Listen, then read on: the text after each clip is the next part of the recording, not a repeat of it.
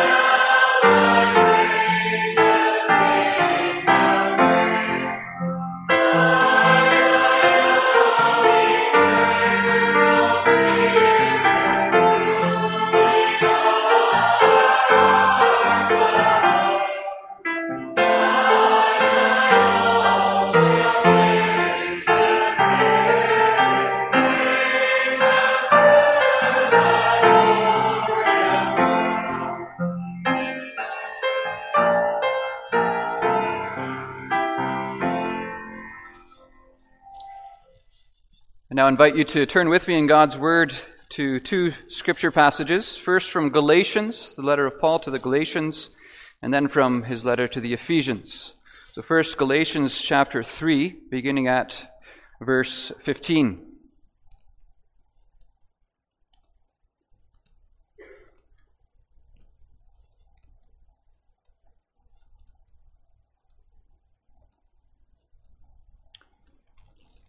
Here we read the word of God through the Apostle Paul as follows.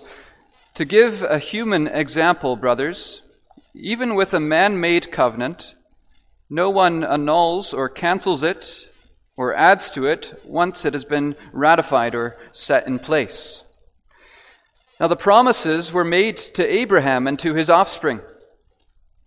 It does not say, and to offsprings, referring to many, but referring to one, and to your offspring, who is Christ. This is what I mean. The law, which came 430 years afterward, that is, after God established his covenant with Abraham at Mount Sinai, 430 years afterward at Mount Sinai, the law does not cancel or annul a covenant previously ratified or set in place by God so as to make the promises void or empty. For if the inheritance comes by the law, it no longer comes by promise. But God gave it to Abraham by a promise. Why then the law? It was added because of transgressions, until the offspring should come to whom the promise had been made. And it was put in place through angels by an intermediary. Now an intermediary implies more than one, but God is one. Is the law then contrary to the promises of God? Certainly not. For if a law had been given that could give life, then righteousness would indeed be by the law. But the Scripture imprisoned everything under sin, so that the promise by faith in Jesus Christ might be given to those who believe. Now before faith came, that is before the gospel of Christ came, or the fulfillment of the gospel of Christ, we were held captive under the law, imprisoned until the coming faith would be revealed.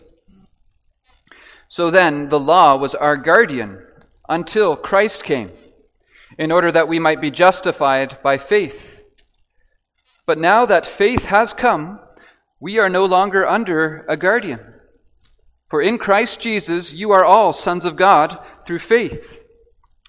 For as many of you as were baptized into Christ Jesus have put on Christ. There is neither Jew nor Greek. There is neither slave nor free. There is no male and female, for you are all one in Christ Jesus. And if you are Christ's, then you are Abraham's offspring, heirs according to promise.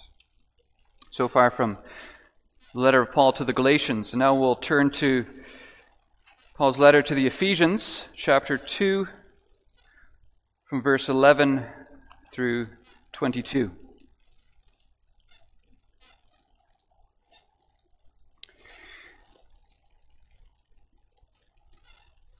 Here the Apostle Paul writes to the Gentiles in the church in Ephesus, "Therefore remember that at one time you Gentiles in the flesh, called the uncircumcision by what is called the circumcision, which is made in the flesh by hands, remember that you were at that time separated from Christ, alienated from the commonwealth of Israel, and strangers to the covenants of promise, having no hope and without God in the world. But now, in Christ Jesus, you who once were far off have been brought near by the blood of Christ.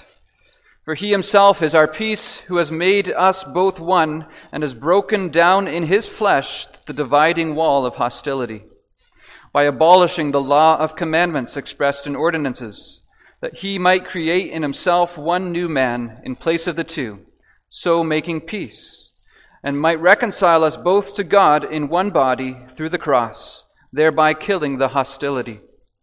And he came and preached peace to you who were far off, and peace to those who were near. For through him we both have access in one Spirit to the Father.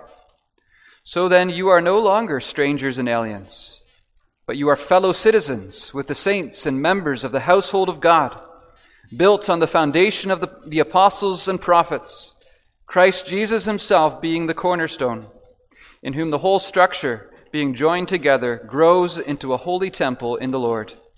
In him you also are being built together into a dwelling place for God by the Spirit."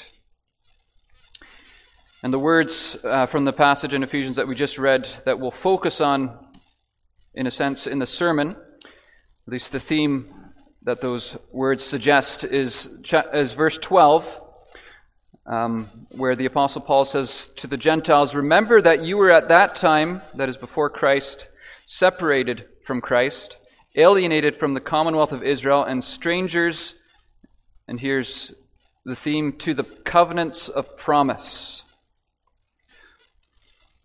The theme of the sermon is the covenants of promise and the Christ of the covenants.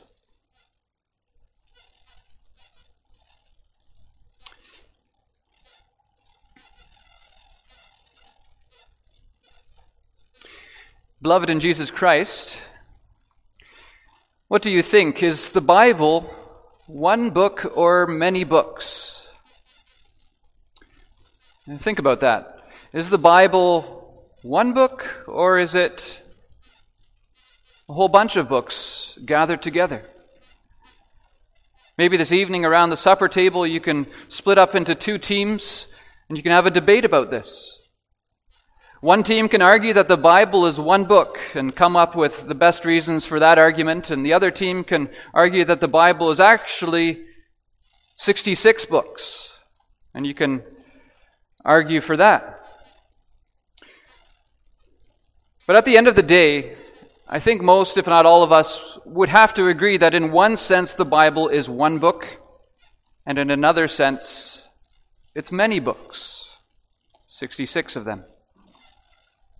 Between the two covers of our Bibles, then, we find both unity, oneness, and diversity, manyness. And there's not a contradiction. The Bible's oneness doesn't cancel out the Bible's manyness.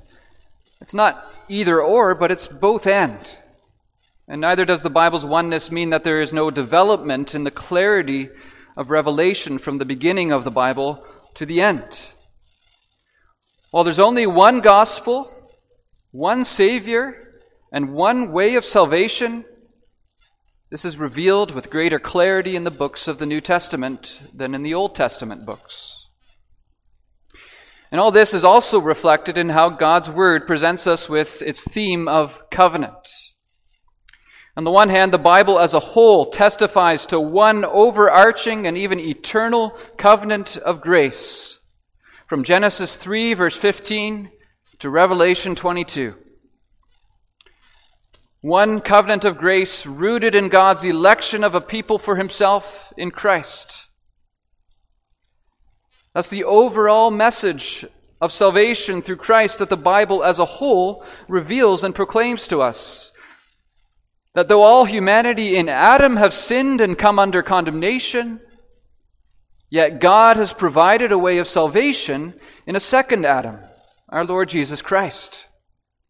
And that way of salvation is held out to us in the form of a gracious covenant, an oath-bound promise, also signed and sealed by baptism and Lord's Supper to households, to believers and their children.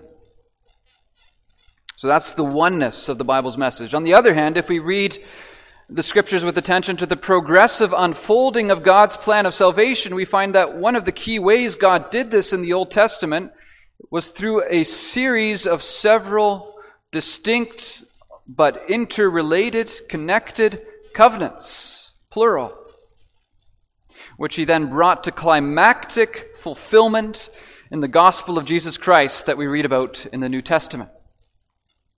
This theme of the diversity of God's covenants, together with their united testimony to the one gospel of Jesus Christ, God's eternal covenant of grace, will be the theme of the preaching this afternoon, an illustration of the doctrine that's summarized in question and answer 19 of Lord's Day 7 of the Heidelberg Catechism.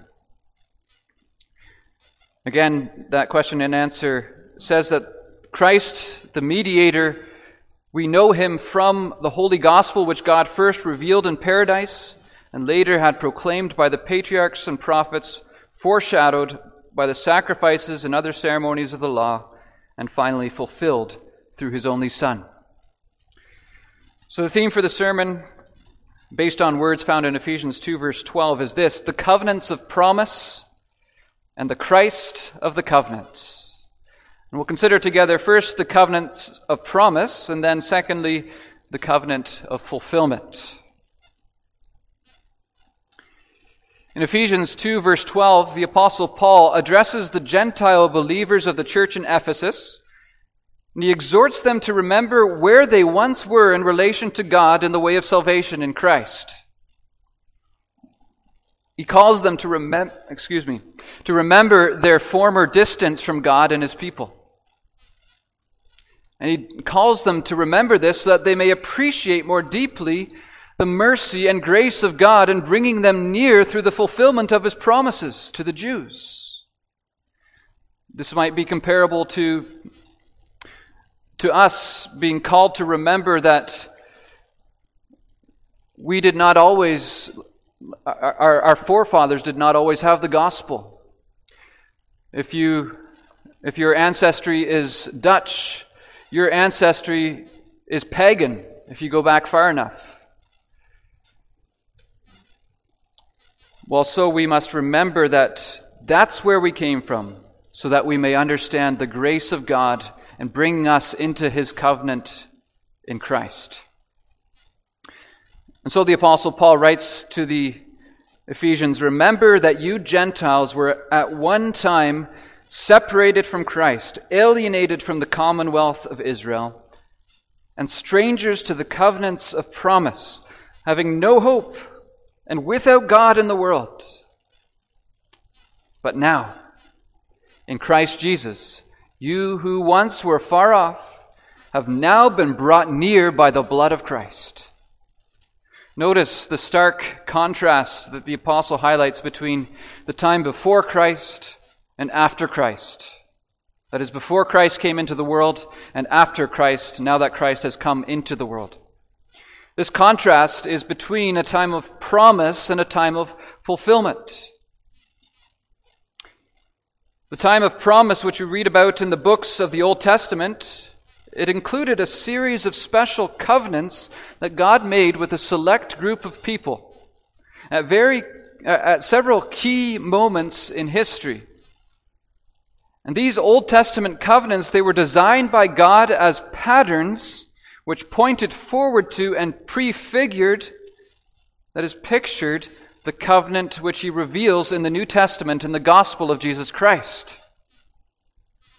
In Ephesians 2, verse 12, the Apostle Paul refers to these Old Testament covenants, therefore, as the covenants of promise. And he does so in distinction from the implied covenant of fulfillment in Christ. He considers these Old Testament covenants as several distinct covenants bearing one united testimony to the promise of the gospel. And so that's what we will do as we unpack this afternoon. First, we'll consider the diverse forms of Old Testament covenants, and then we'll move to their united message before we come to the fulfillment.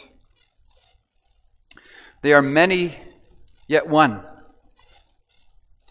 In the first place, they're multiple and they're diverse. The Apostle Paul highlights this diversity with respect to God's covenants with Abraham and with Israel in his discussion of law and gospel in Galatians chapter 3.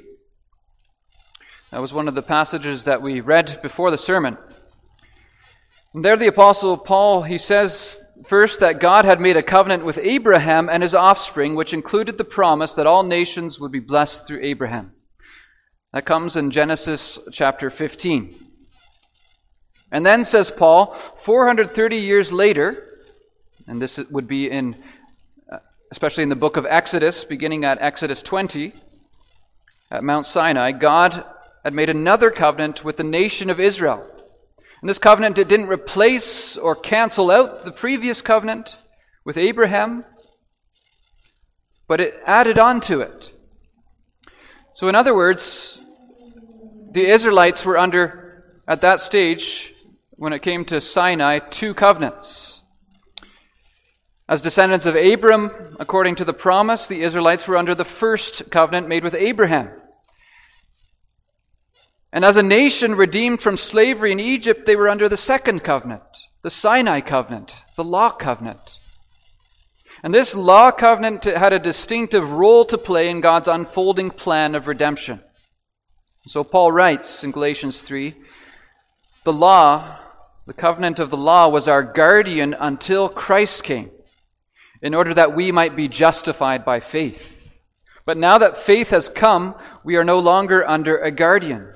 That is, we are no longer under the old covenant. The point we want to recognize here is that Paul makes a clear distinction between these two covenants, while at the same time he highlights their united testimony to the one gospel. The first covenant highlights the promise of the gospel. The second covenant highlights our sinfulness and therefore our desperate need for that gospel that is promised. And so these two covenants, they serve the same ultimate goal in distinct and yet connected ways. Much like any two books of the Bible, for example, the Gospels of Matthew and John, any two books of the Bible, they bear witness to one ultimate message, and yet they're not identical. The Gospel of Matthew and the Gospel of John are unique with respect to each other, but they speak of the same Christ. And so it is with these two Old Testament covenants. And not only these two, but the others as well. So what are these other covenants in the Old Testament? Well, the first time that we come across something in the Bible that is called a covenant is in the story of Noah. With Noah and his offspring, God makes what we might call a covenant of preservation. In fact, the text says that God made this covenant with every living creature on the earth. And so, as living creatures, the Gentiles even were included with the Jews as heirs of this covenant. This was before the distinction was made between Jews and Gentiles. Although the knowledge of this covenant with Noah was lost to the Gentiles over time. It simply isn't clear whether or not the Apostle Paul includes this particular covenant, the covenant with Noah, among the covenants of promise that he mentions in Ephesians 2. But most likely not. More than likely, the apostle is referring to the following covenants in the Bible, beginning with Abraham. And why do I say that? Well, because it's particularly in these covenants, beginning with Abraham, and then God's covenant with Israel, and then God's covenant with David. It's particularly in these covenants that the promise of the Messiah and his kingdom is developed. That promise which was first given to Adam and Eve in Genesis 3, verse 15. That first promise of the gospel was that the seed or offspring of the woman would be at war against and ultimately gain victory over the devil and his seed. Here, in this promise, and in later promises as well, the term seed has actually a double meaning. Like our English word fish, the Hebrew word for seed can refer to both to one and to many. You know the Dr. Seuss line, one fish, two fish, red fish, blue fish. Well, maybe the Hebrew kids, they had to learn something like one seed, two seed, red seed, blue seed, or something. Not only does the Hebrew word for seed or offspring have this double meaning, it can mean one seed or two seed or more seed, but as God revealed his plan of redemption over time, he intentionally made use of this double meaning. And so sometimes the term refers to multiple people, like the descendants of Abraham, that will be as numerous as the stars in the sky. Your seed will be as numerous as the stars in the sky. But at other times it refers to a single individual, like Isaac, or later on, Solomon.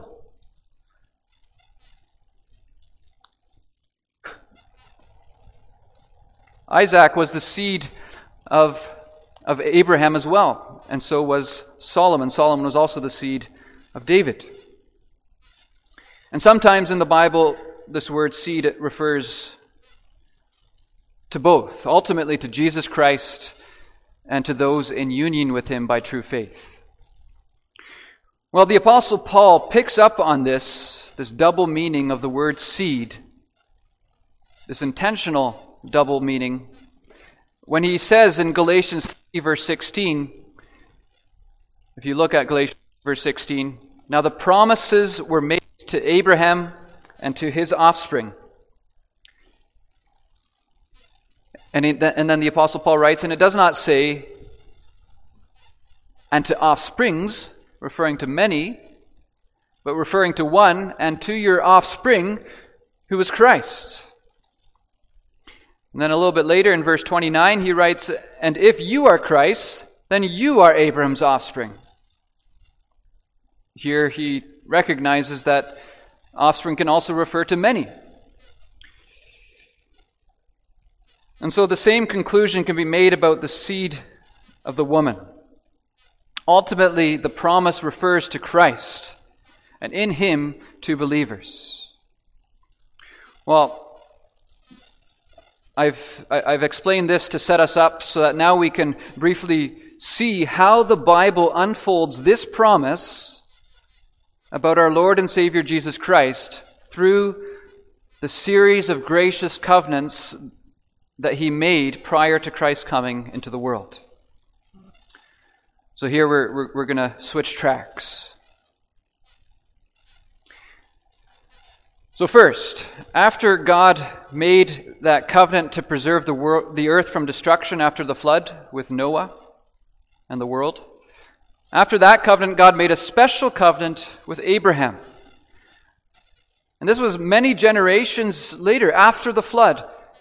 And once again, the human race had descended into gross godlessness. They'd even banded together to build a great tower in defiance of God, although God intervened and frustrated those plans. That's the Tower of Babel. Well, in this context, the chapter after the Tower of Babel, in Genesis chapter 12, God called Abram out from among a family of idol worshippers. And then he made a series of promises to him that he later confirmed with a solemn oath, a covenant, and a visible sign, circumcision.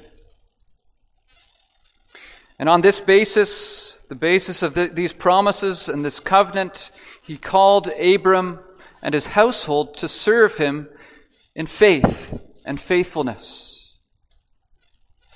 We saw last week that this corresponds to the meaning, ultimately, of baptism in the New Testament.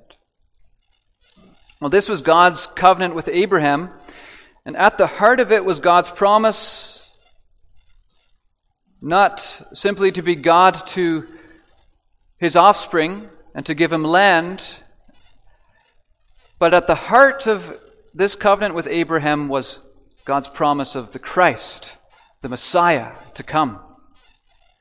And this was expressed most clearly in those words in Genesis 22, verse 18. There God said to Abraham, your offspring, and here the word offspring is clearly in the singular, your offspring shall possess the gate of his enemies. You hear how that echoes the promise of Genesis 3:15. Your offspring shall possess the gate of his enemies, and in your offspring shall all the nations of the earth be blessed. So that's God's covenant with Abraham. And then some 400 years later, the descendants of Abraham have found themselves in slavery in Egypt. We read in Exodus 2, the people of Israel groaned because of their slavery and cried out for help. Their cry for rescue from slavery came up to God, and God heard their groaning, and God remembered his covenant with Abraham. God saw the people of Israel, and God knew. The rest of the book of Exodus tells us how God raised up Moses as a savior and a mediator for the people. In this way, foreshadowing Christ. It tells us how God rescued this people And then how he made a covenant with them at the foot of Mount Sinai. This was God's covenant with Israel through Moses, what we might call either the Mosaic covenant, some people call it the Mosaic covenant, others call it the Sinai covenant. And at the heart of this covenant is not even the law. The goal of this covenant is not even obedience. As we read in Romans 10, verse 4, the end or goal of the law was Christ and faith in Christ. The heart of this covenant with Israel at Mount Sinai was the message that what the people ultimately needed was not merely salvation from physical slavery in Egypt, but comprehensive salvation from the spiritual slavery of sin. They needed a Savior like Moses and a salvation like the Exodus, and yet a Savior and a salvation far greater. Moses was not the ultimate seed of the woman of Abraham. And this is underlined once more in the next covenant of promise, God's covenant with David and his offspring. The historical occasion for this covenant with David was David's proposal to build a house for the Lord, a temple to replace the tabernacle. You remember how David said, "I want to build you a house, Lord."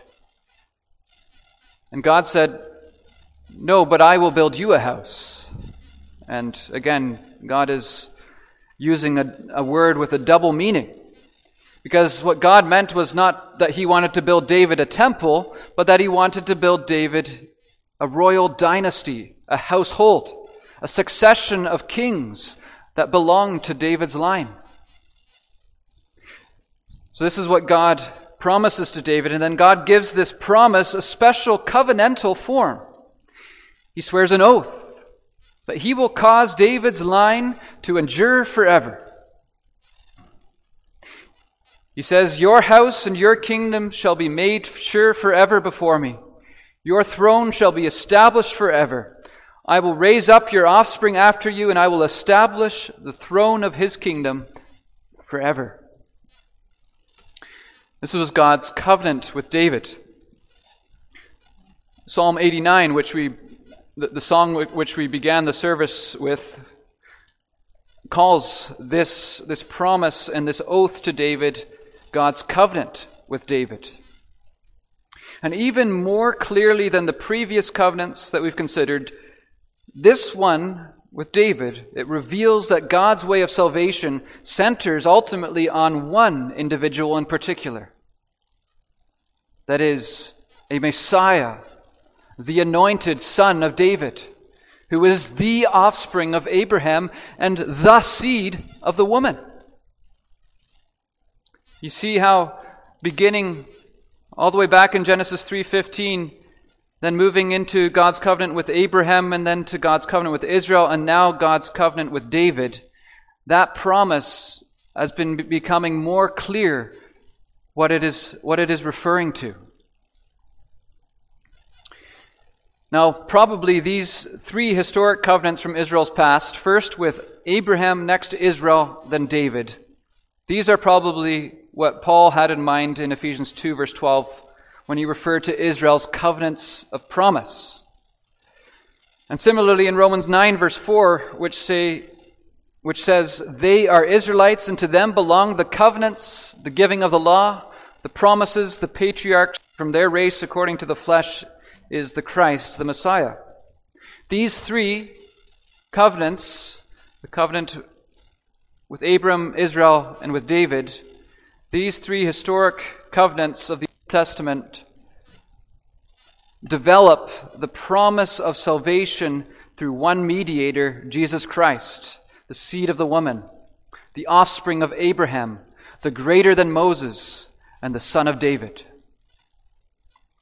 Well, there's one more historical covenant in the Bible which follows these three. And this covenant was promised by the prophets toward the end of the Old Testament, but it didn't actually come to fulfillment historically until Christ came to fulfill all of those previous covenants. This covenant the prophets called a new covenant, a covenant of peace, and an everlasting covenant. We can also call it the covenant of fulfillment. This brings us then to our second point, the covenant of fulfillment.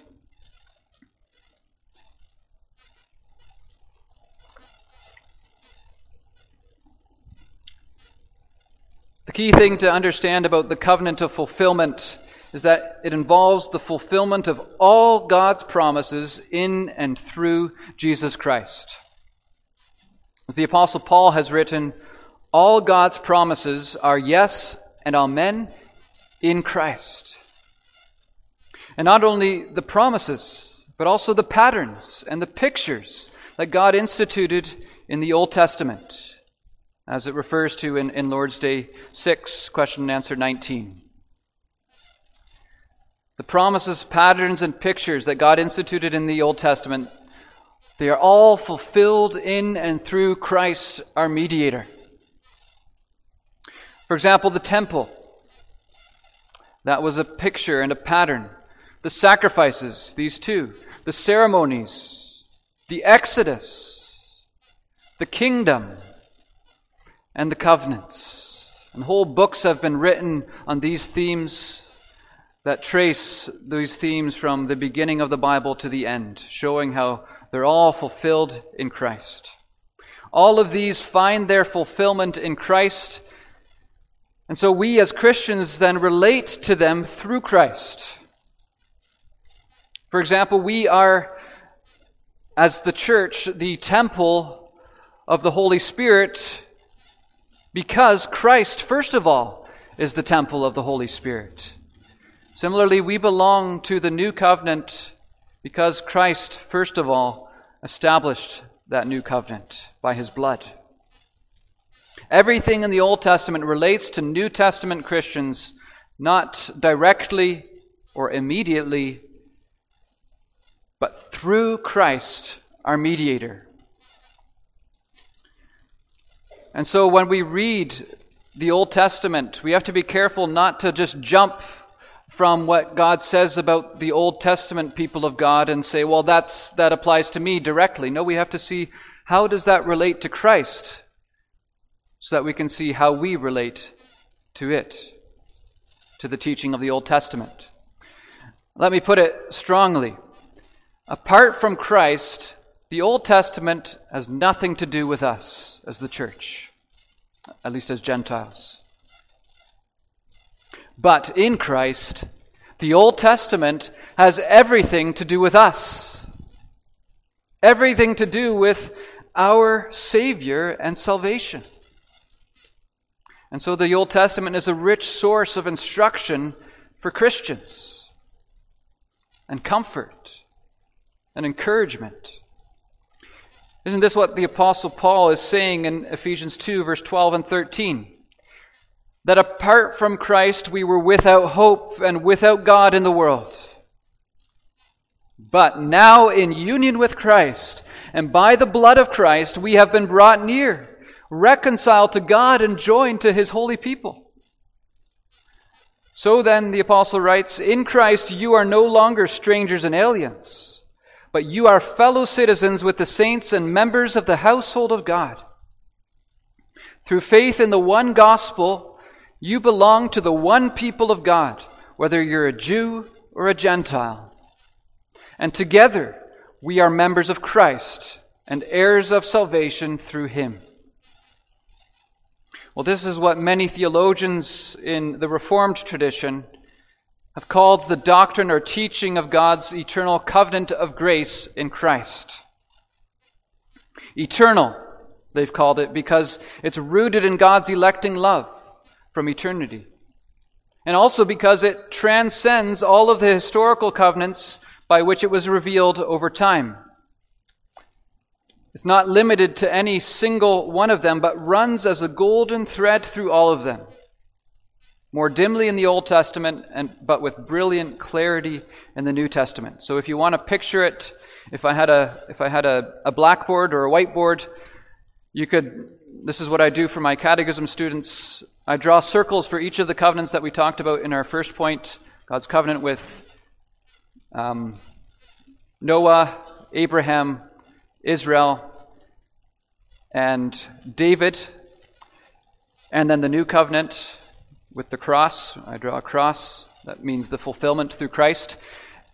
So those are the covenants. And then I draw kind of a line over top of these covenants, and that's God's eternal covenant of grace that runs through all of those historical covenants and overarches them,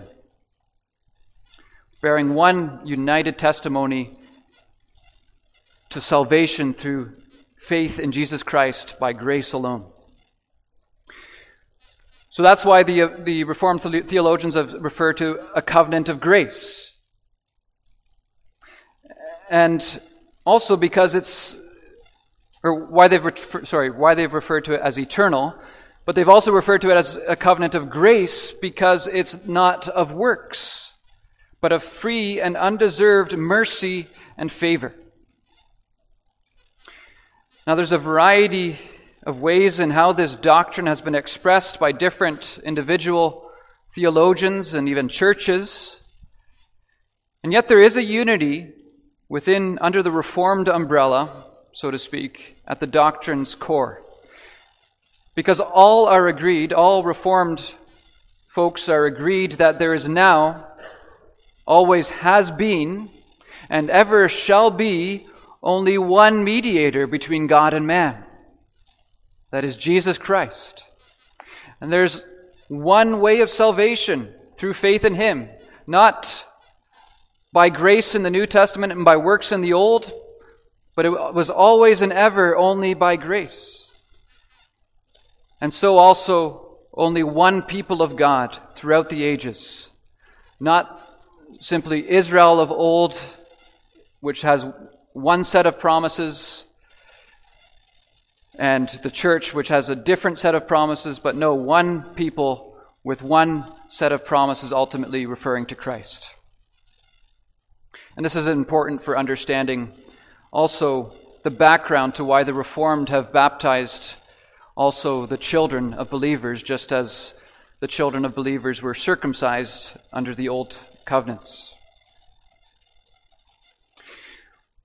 Well, brothers and sisters, I began this sermon by asking you to consider whether the Bible is one book or many. And I explained that the answer is not about either or, but both and. This is often where Baptists and Reformed folks talk past each other, because the Baptists will talk about the many covenants and the Reformed will talk about the one covenant. But the Bible speaks of both.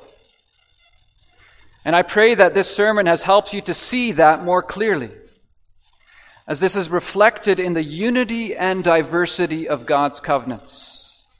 I pray that you've been strengthened in your conviction that in all its diversity, the Bible from beginning to end bears witness and is a book about the promise of salvation through our only Savior, Jesus Christ. Well, let us then learn to read the Bible that way, as a book about Jesus from beginning to end. And then to apply it to our lives in that way, as a book about Jesus before it's a book about us. Not merely should we read this book as a collection of stories to teach us lessons about life, about being good people versus being bad people, not simply for morals, good morals, but more. Let's read the Bible as one awesome story about our awesome, glorious Savior, and about the salvation that He's accomplished for us, that He planned from eternity and revealed through history, and most fully fulfilled in Jesus Christ at the cross. Let us read the Bible in this way from beginning to end, that we may grow in the knowledge and love of our Lord Jesus Christ. Amen.